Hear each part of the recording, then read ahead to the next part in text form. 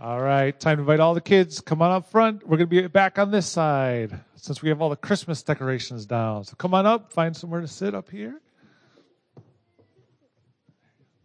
All right, come on up, find somewhere to sit. All right, keep coming up, guys. Come on up. All right, so I have something to show you to start off with. I have here a mirror, all right? What do you see in that mirror? What do you see? You see yourself, right? Now, is that really you in here that I'm holding up? No, that's not really you, right? It's an image of you. It's a reflection of you. It's a picture of you, right? That's not really you. This would represent you. You're the real thing, right? There's Gideon. There's a representation of Gideon, right, in the mirror, right? So in the Bible, we read that people are creating God's image. So this is your image in there, right? We read that people are creating God's image. Now, does that mean that we are God? Are people God? No, we're not God, right? But we are created to represent God. And we're created to carry out His purposes on the earth.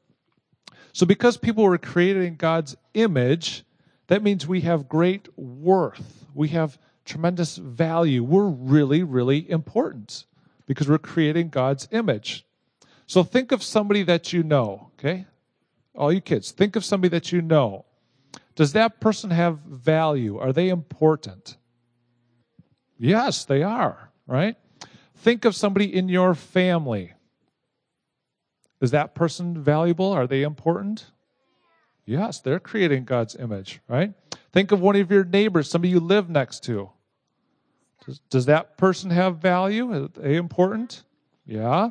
Think of the people you're sitting next to, the people in our church here. Do they have value? Are they all important? Yeah. Now, think of somebody that you don't really get along with too well. Does that person have value? Are they important? Yes, they are, right? So we need to treat people as important and valuable because we are created in God's image. So if that's true, if we want to treat people as important and with value, do we have the right to hurt other people? Should we cause them harm? Should we have cause bad things to come into their lives? No. Is it okay to hit your brother for no good reason? Is it okay to pick on other kids? No. Why not? Because they have value. They're created in God's image. So that gives them value and importance, right? So instead, we should be people who do what we can to protect other people from getting hurt and protect other people from being treated poorly so that they can protect people so that they can be treated with the value that God has given them. So if you hear of somebody making fun of someone else, you can tell them to stop it, right? You can protect that person from being hurt. If you see somebody hurting somebody else, maybe hitting them or pushing them over, you can take action to stop it. You can protect them from getting hurt because they have value and importance. Or if you see somebody being treated unfairly, you can be a friend to that person, right? And treat them well. So because people are created in God's image, they have great value. So we want to keep that in mind, and we want to work hard to treat people with the value and the importance that God has given them. Do you think you can work at that and do well with that? I bet you can. All right, thanks for coming up, guys. You can go back and have a seat. All right, we are beginning a 3-week sermon series or a 3-part sermon series on this issue of being created God's image and defending others. Decided to do this because of the recent church shooting in Texas where a gunman killed 2 before being killed himself. And let me just set the stage for it. In July 25th, 1993, Sunday evening at St. James in South Africa, armed gunmen entered worship service. They tossed grenades in the congregation and opened fire with automatic rifles. Charles Van Wyck, seated towards the back of the sanctuary the gunman came in kind of the front, always carried a weapon, a .38 Specialist snub-nosed revolver. Many in his life, friends, fellow Christians, always questioned why he would do so, and especially bring it to church. But he was the only person in the congregation that evening armed. When the gunman started firing, he kneeled and took aim and fired 2 shots at him. Realizing he was too far, he went out the side, ran along the side of the church building where others were waiting in ambush outside the church, fired 3 more times, and the attacker fled. 11 were killed in the church, but if it weren't for Charo, many, many more would have been. One armed man in the church saved many lives. By contrast, in Zimbabwe, at Elim Mission Station, Christians were there doing mission work, but they were pacifists. They knew that they were in a dangerous area, women and children, hostile to them. They were attacked. All of them lost their lives in a hostile environment. And so we live in this kind of a world, in this kind of a culture. We know that there have been numerous attacks at nightclubs, schools, churches, workplace, shopping centers, homes, and so on. And as we're also aware, each time there is such an attack, there is mounting pressure for more and more gun control legislation. And it looks as if the aim of it all is to remove our right to own guns. And so what I want to do in these 3 sermons is just look at what Scripture actually says about this. All right? What does Scripture say about the right or duty to use lethal force to protect yourself and others if truly threatened?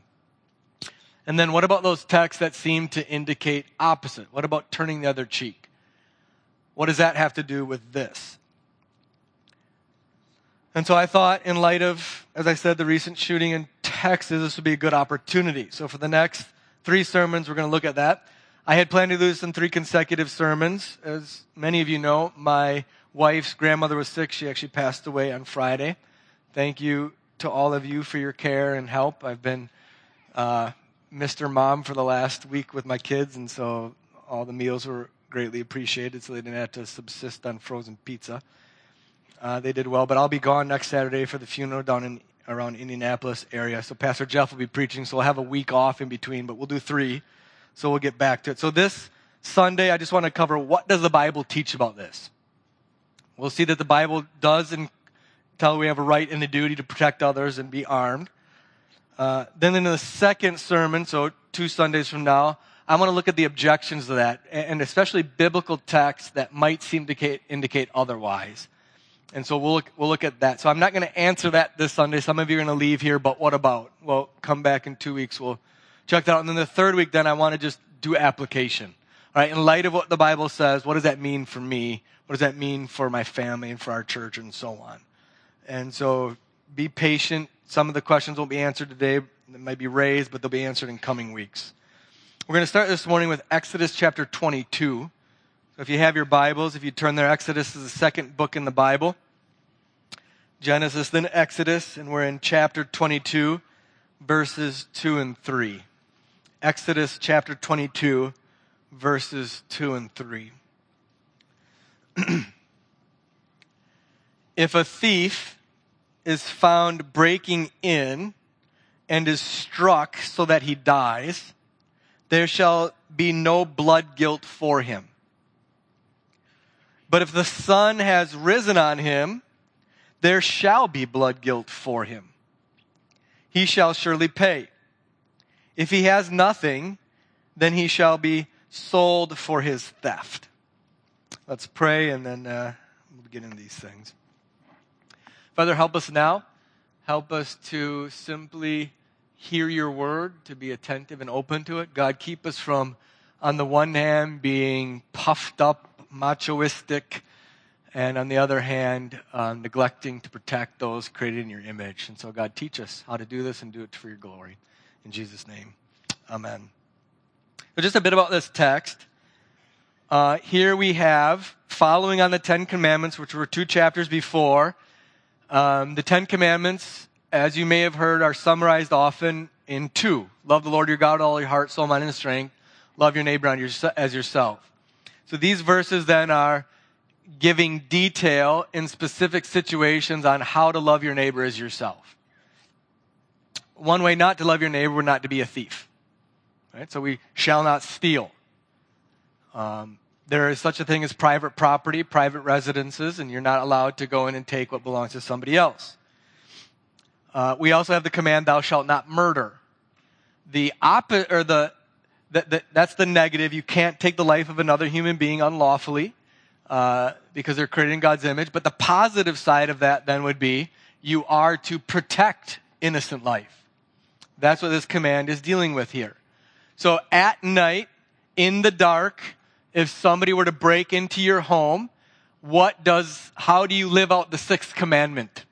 That's what these verses are talking about.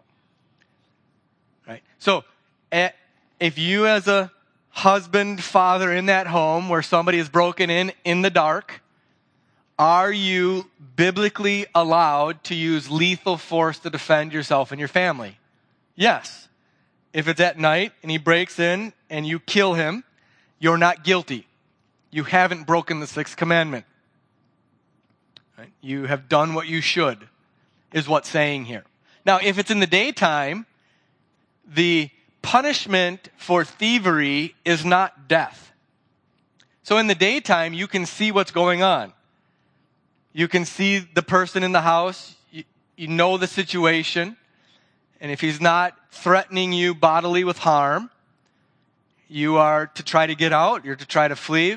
If he attacks you, of course, you can do that. But and so just very simply here, we see at the beginning how the Bible is going to talk about these things. So just keep that in your brain, and let me just pause there and explain a little bit more for the need of this series with that in your minds. I assume in preaching this series that really the vast percentage of you agree wholeheartedly with what I've just said. In fact, I saw many of you nodding your heads. I haven't seen anybody get up and leave yet. Right? So I know our church. If you don't know, when I was interviewing or candidating for this job, and I did my first in-person interview, I think it was within the first couple questions. Is that right, Terry?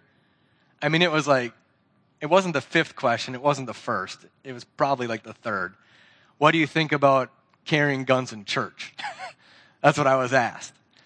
And so I am going to preach these sermons assuming that really the majority of you strongly, that you don't just agree, but you agree strongly with what we'll see in Scripture. So why bother with this? We agree. Well, here's why bother with this. We as Christians want to know why. It's not just enough to say I agree, but what does the Bible say? We want to be careful to know the scriptural teaching, not just the cultural, not just our laws, but what does Scripture say? We're not beholden, ultimately, the laws of man, but the laws of God. When that shooting happened in Texas afterwards, I think it was either the pastor was being interviewed or he just made a statement, and he stated that he was grateful that our country allows us to have guns to defend ourselves. That's right. That's a right sentiment. But ultimately, it isn't our country that gives us this right. We'll see in Scripture that it's God that gives us this right. You see it here in Exodus 22. And so I assume that you believe wholeheartedly in the Second Amendment. But I want to say as Christians, we need to make sure that we just don't assume a right or duty unless we see it written in God's Word. So I want to take time to teach from Scripture on this issue so that your understanding of it is based there.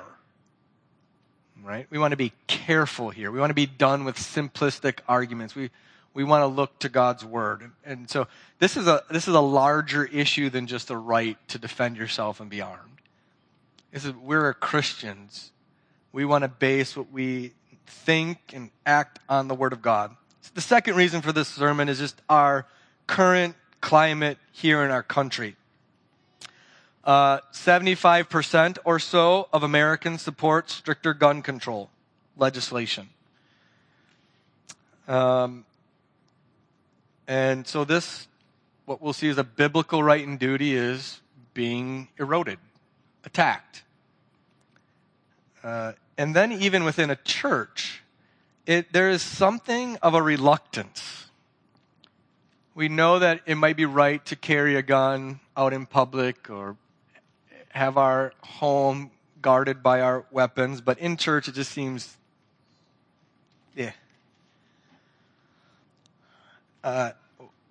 one of the things that might surprise you, I did some research before the sermon and reading historically on this issue in our country. And early on in our nation, all of the first colonies had laws requiring each man to own guns. And not just to own them, requiring them to bring them to church. For instance, in Virginia in 1631, they passed a law requiring each man to own a gun and to practice in public. Okay?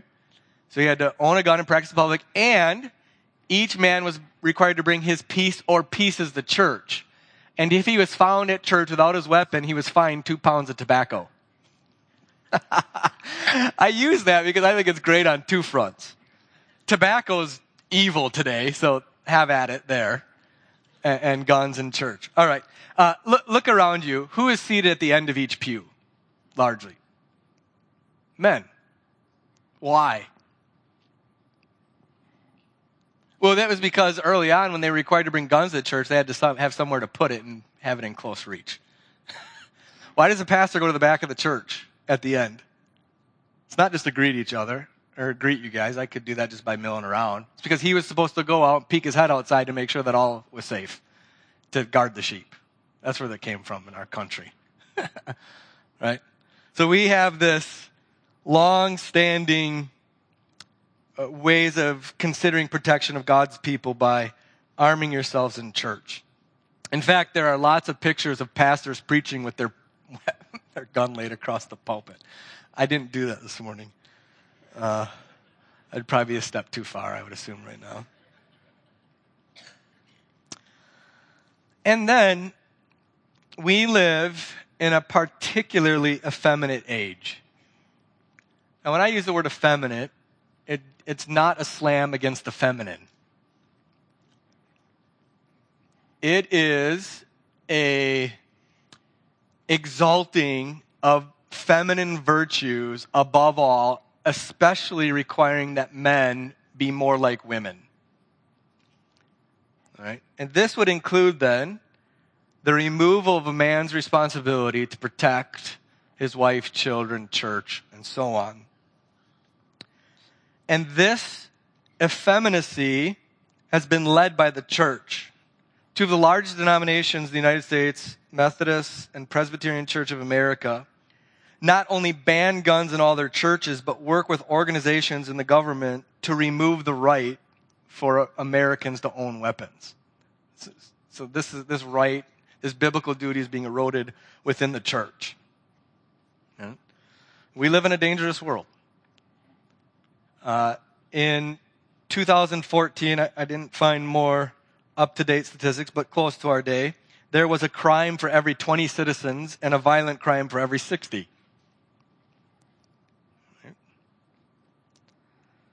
And so, since this is an issue in our culture, since there is danger, since the Bible does teach a man's duty to protect those he loves and himself, and since this is being eroded, one of the reasons for this sermon series, I want to go on record now in our church, having something there that as this gets further eroded, we can go back and say, no. Before the pressure is really on, we hold this. And so that's why one of the reasons we're doing this. But ultimately, I just want to ground you in God's word on this issue. All right? Let me start. Well, I have started, but let me really start with the gospel. As I said, I know you all, and I know that this sermon series is going to be largely preaching to the choir. If you are already getting angry and your blood is beginning to boil because you're in complete disagreement with us, just be patient, please. Have a tender heart towards God's word. I'm really going to show you from Scripture the right and duty to arm yourself and to protect yourself, even using lethal force. But again, I think a huge percentage of you are in agreement with this, right? So I could preach this sermon series in a way to get a lot of backslaps afterwards, right? I'm preaching to the choir. This right is dear to us, and it should be. So owning guns, having guns is a really big deal for many of us. That's good, and I want to encourage that. But first I want to start with Christ. Your righteousness is not found in anything but Jesus Christ. Okay? It's not in owning guns. It's not in taking a bullet. The fact is that when the time was right, God sent his Son, born of a woman, born under the law, to secure salvation for all of God's beloved elect. Christ died for our sins to deliver us unto his Father. You and I have no righteousness apart from Jesus Christ. And that righteousness before God is only by faith. It is not by works. Okay? That's the priority here in our church. That is the center, the whoop and the wharf, the beginning, the end. We are together as God's people because Jesus Christ came and died, rose, ascended, reigns, and we have faith in him, and so we gather to worship him and to love each other. And loving each other does include protection. Okay? So the same faith that we profess in the Son of God is the same faith that empowers and strengthens us to do the good work that we're supposed to do for each other. And this good work includes protecting each other. So we start with Christ and faith in him alone, and that faith leads us to do the righteous good deeds that we ought. And one of those righteous good deeds is the willingness to lay down our lives in protection, even using lethal force against somebody who would harm us for other people. But our priority is Jesus Christ.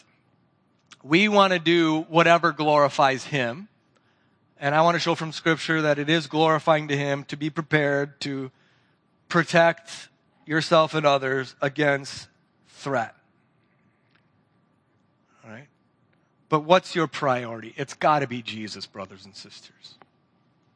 Okay? Again, if your heart beats a little more rapid at guns than it does about Jesus, there's something wrong in your life. I want you, and so I want you to love Christ above all, and then take up your duty to protect those you love and yourself. That out of that love for Christ, this is a love. You got it? I mean, is that clear? We got to start with Christ here. And in order to start with this gospel, we have to start with who we are. We are created in God's image. If you turn back a book to Genesis chapter 9,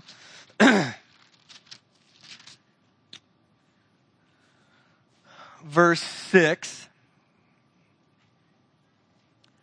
we are created in God's image. Adam and Eve created male and female in the image of God. God created them male and female in his image. In verse 6, therefore, murder is wrong. Whoever sheds the blood of man, by man shall his blood be shed, for God made man in his own image. Pastor Jeff said it in the children's sermon. You heard it. I wanted to use this verse because we're created in God's image. Therefore, the taking of human life is abhorrent.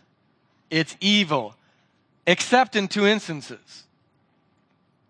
In Scripture, there are two instances where it is lawful and even a duty to take the life of another human being. We see one here. If you take the life of a human being, first-degree murder, not manslaughter, first-degree murder, your life is to be ended. Whoever sheds the blood of man, by man shall his blood be shed, for God made man his own image. Life for life. The second is what we saw in Exodus 22. It is lawful to take the life of another human being in order to protect the life of an innocent human being. Okay?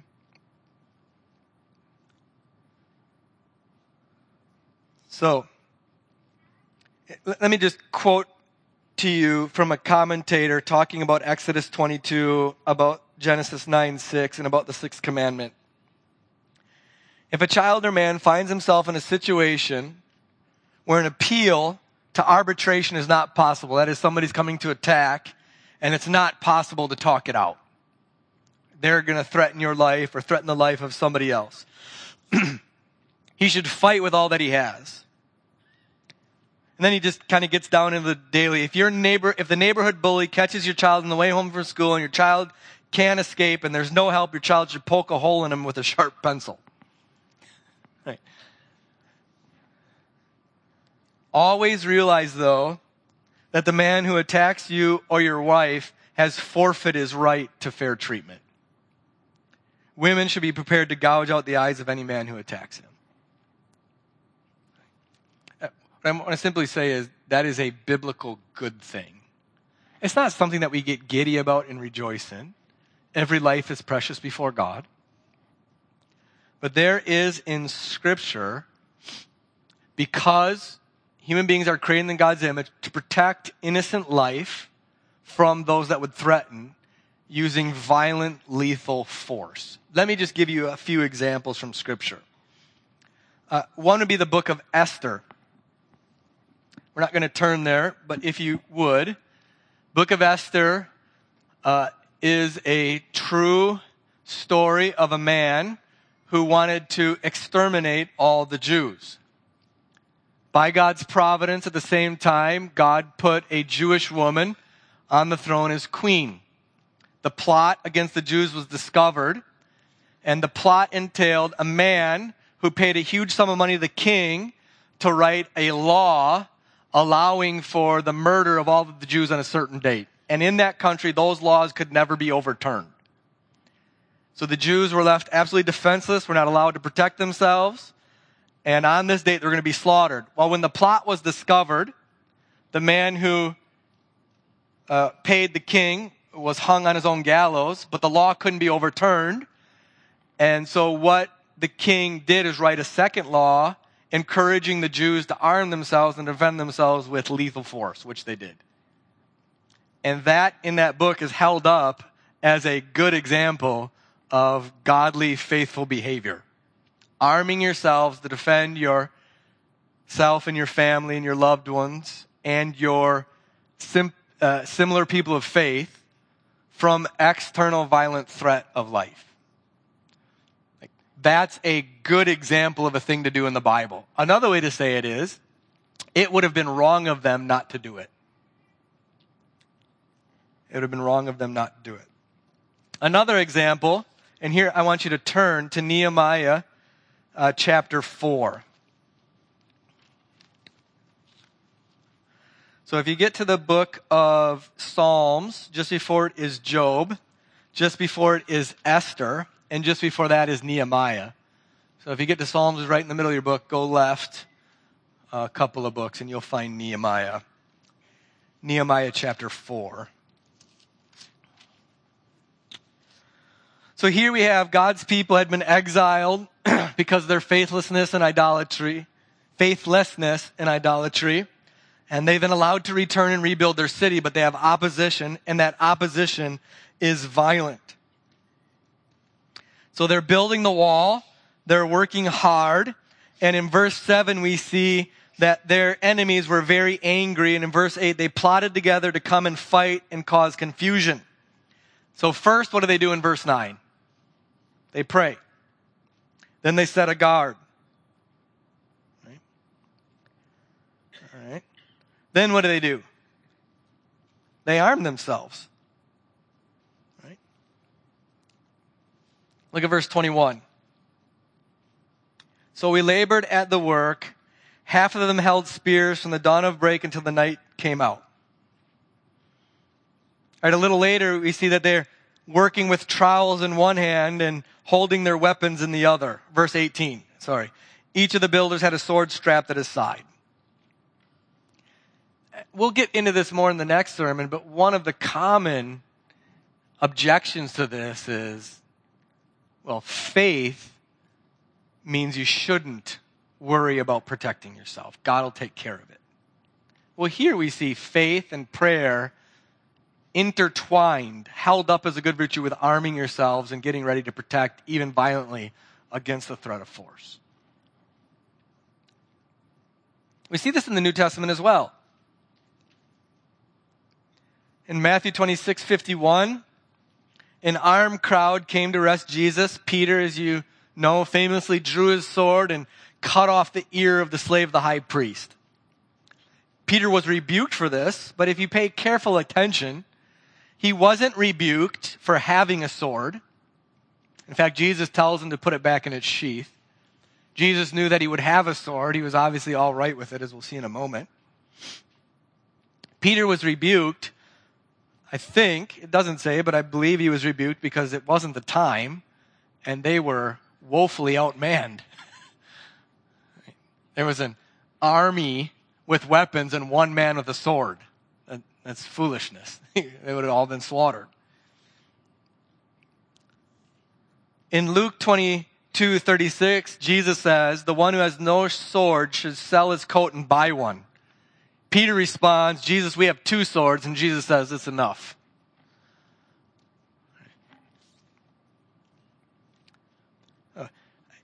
We could go on here.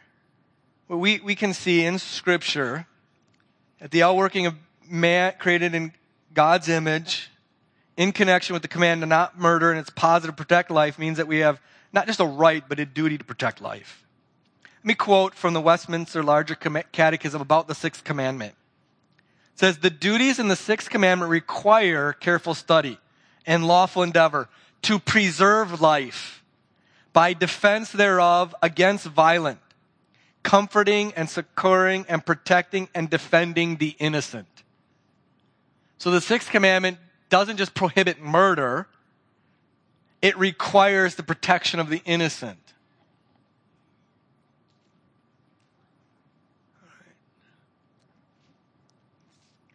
All right, so let me just close. I think I'm closing now. Yeah. Let me just, if I can, talk to the men. We're going to see in the coming weeks that this duty is firstly a man's. I think this is just common in nature. Watch your little girls and little boys play. What do little boys do? Right. Little boys often turn everything into a gun or into a sword. They fight. Right. Little girls, what do they typically do? They make everything into a home.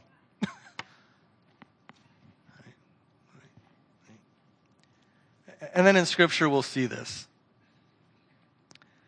Again, I'm not going to answer everything. We're going to talk later on about what is the role of the police and the government, the individual, and so on. But men, you were created for this. In Genesis chapter 2, God told Adam that he was to work and to keep the garden. The term keep in the Hebrew includes, the main thrust of it is protecting, keeping it safe. That's what Adam was supposed to do when the devil showed up. And he didn't. Men, one of the main things in being a man is guarding, it's protecting. You know this. You get it. When I was a kid, I used to hide knives around the house in case somebody came in. I'd always have one. My mom was like, where'd the steak knives go? I wonder if they're still hidden somewhere there. Right? Men, your physical body is made for this. You're more muscular, you're stronger in general than women. You're made to protect. Now, you know that this can be used for evil too, can it? You can use your strength to harm, to abuse. And what we're talking about is other men violently opposing those who do such things. Right? So if we as a church hear that you're abusing your wife or children or elderly parent or anything, one of our duties as men is to come and use all force necessary to stop you. And that's a good work. And so men, you're made for this. Men stormed the beaches of Normandy. Men were at the church in Texas armed and shot and killed the murderer. It was right. But this is looked down upon today. Throughout the Bible, we're called to do this. Paul tells Timothy, in connection, the men of the church, to fight the good fight. Fighting is a good ethic in the Bible, provided it's for good purposes and using the right means. Men are called to be good soldiers of Jesus Christ. Paul exhorts men to act like men, be strong, stand firm. The word meek in the Bible is very misunderstood. The term itself is actually a warfare term. It's used about war horses. It's called meeking the war horse. Meeking means to take a tremendously strong and violently powerful animal and bring it under control and direction of its master. It's to use its power and force and strength and violence for the right and good purposes. That's what meek is. Meek isn't pathetically weak. Meek is using your strength under control. And so, men, I want to encourage you in this. But the third sermon will encourage you on how to be armed and so on. In this one, I want to challenge you. One of the failures we as men can have in this is this kind of brash machoism. We feel more manly because we have a gun on our hip. We feel more manly because we got steel in our hands. That's not manliness, that's lack of maturity. So let me just do this. Men, young men, often have these high, as I did as a little boy and still do today. You sometimes imagine the most extreme situation. Somebody comes into your home and how you would end that person. That's good. I want to encourage that. But that's a big, huge, probably never in your lifetime, though you should be prepared for. But what about all the little ways of protecting? What about all the little ways of protecting? Like, are you protecting your own heart from lust and pornography? By cultivating a deep fear of God and reading His Word? Are you protecting your wife? Are you in Ephesians 5 helping to sanctify her so that she might be presented before God with no spot or wrinkle? Are you willing to protect her from her own sin? Are you protecting your children? Not just from invaders that might come into your home to do them harm, but from wickedness and media. Do you discipline for disrespecting their mom? Are you willing to say no to them? Are you protecting your daughters from immodesty? Because I think we can sometimes dupe ourselves into thinking that we do the really big thing when we're not willing to do the smaller ones. Do you get me? And we should have very little confidence that we would do the big one if we're not doing the little ones. And so what is one way that you can engage more in your manly duty to protect? It may be that you just need to start praying with your wife. Maybe at night before you go to sleep, you need to just look over your wife and say, honey, what's one thing I can pray for you? Or maybe it's you just need to get up a bit earlier and read the Bible for 5 minutes. Or maybe you need to stop watching certain things. You need to say no to buying this or saying that. It may be that you need to get some training in the use of a gun. We'll get that in the third sermon. And so let's be careful to be manly in the little ways. and not just preparing for the big one. That's easy. Let's be men who love and protect in little ways first. That's ultimately what Christ did, didn't he? All right, let's pray.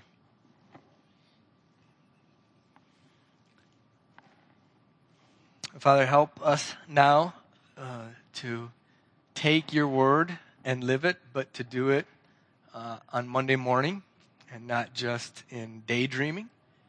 God, we praise you for your word, that it is sufficient for all of life and godliness. And so, God, I pray that you'd take this word home. It helps to think more carefully about this right and duty to protect. And that you would help men to take this on, young men to take this on, and young women and women to be willing to come under this and rejoice in it, encourage it. And so, God, we ask for your help now. In Jesus' name, amen. All right, the charge this morning. Isaiah 66:3 tells us that the one to whom God looks, the one whom God has favor for, is the one who's humble and contrite and trembles at his word. So the first thing to do from this sermon isn't to run out and buy a gun. That might be the second. The first is just to humble yourself before God's word by accepting it, by pleading with the Lord for a heart that fears and loves his word above all others. And may the God of hope fill you with joy and peace in believing, so that by the power of the Holy Spirit you may abound in hope. Amen. God bless you. Have a great week in the Lord, and I love you.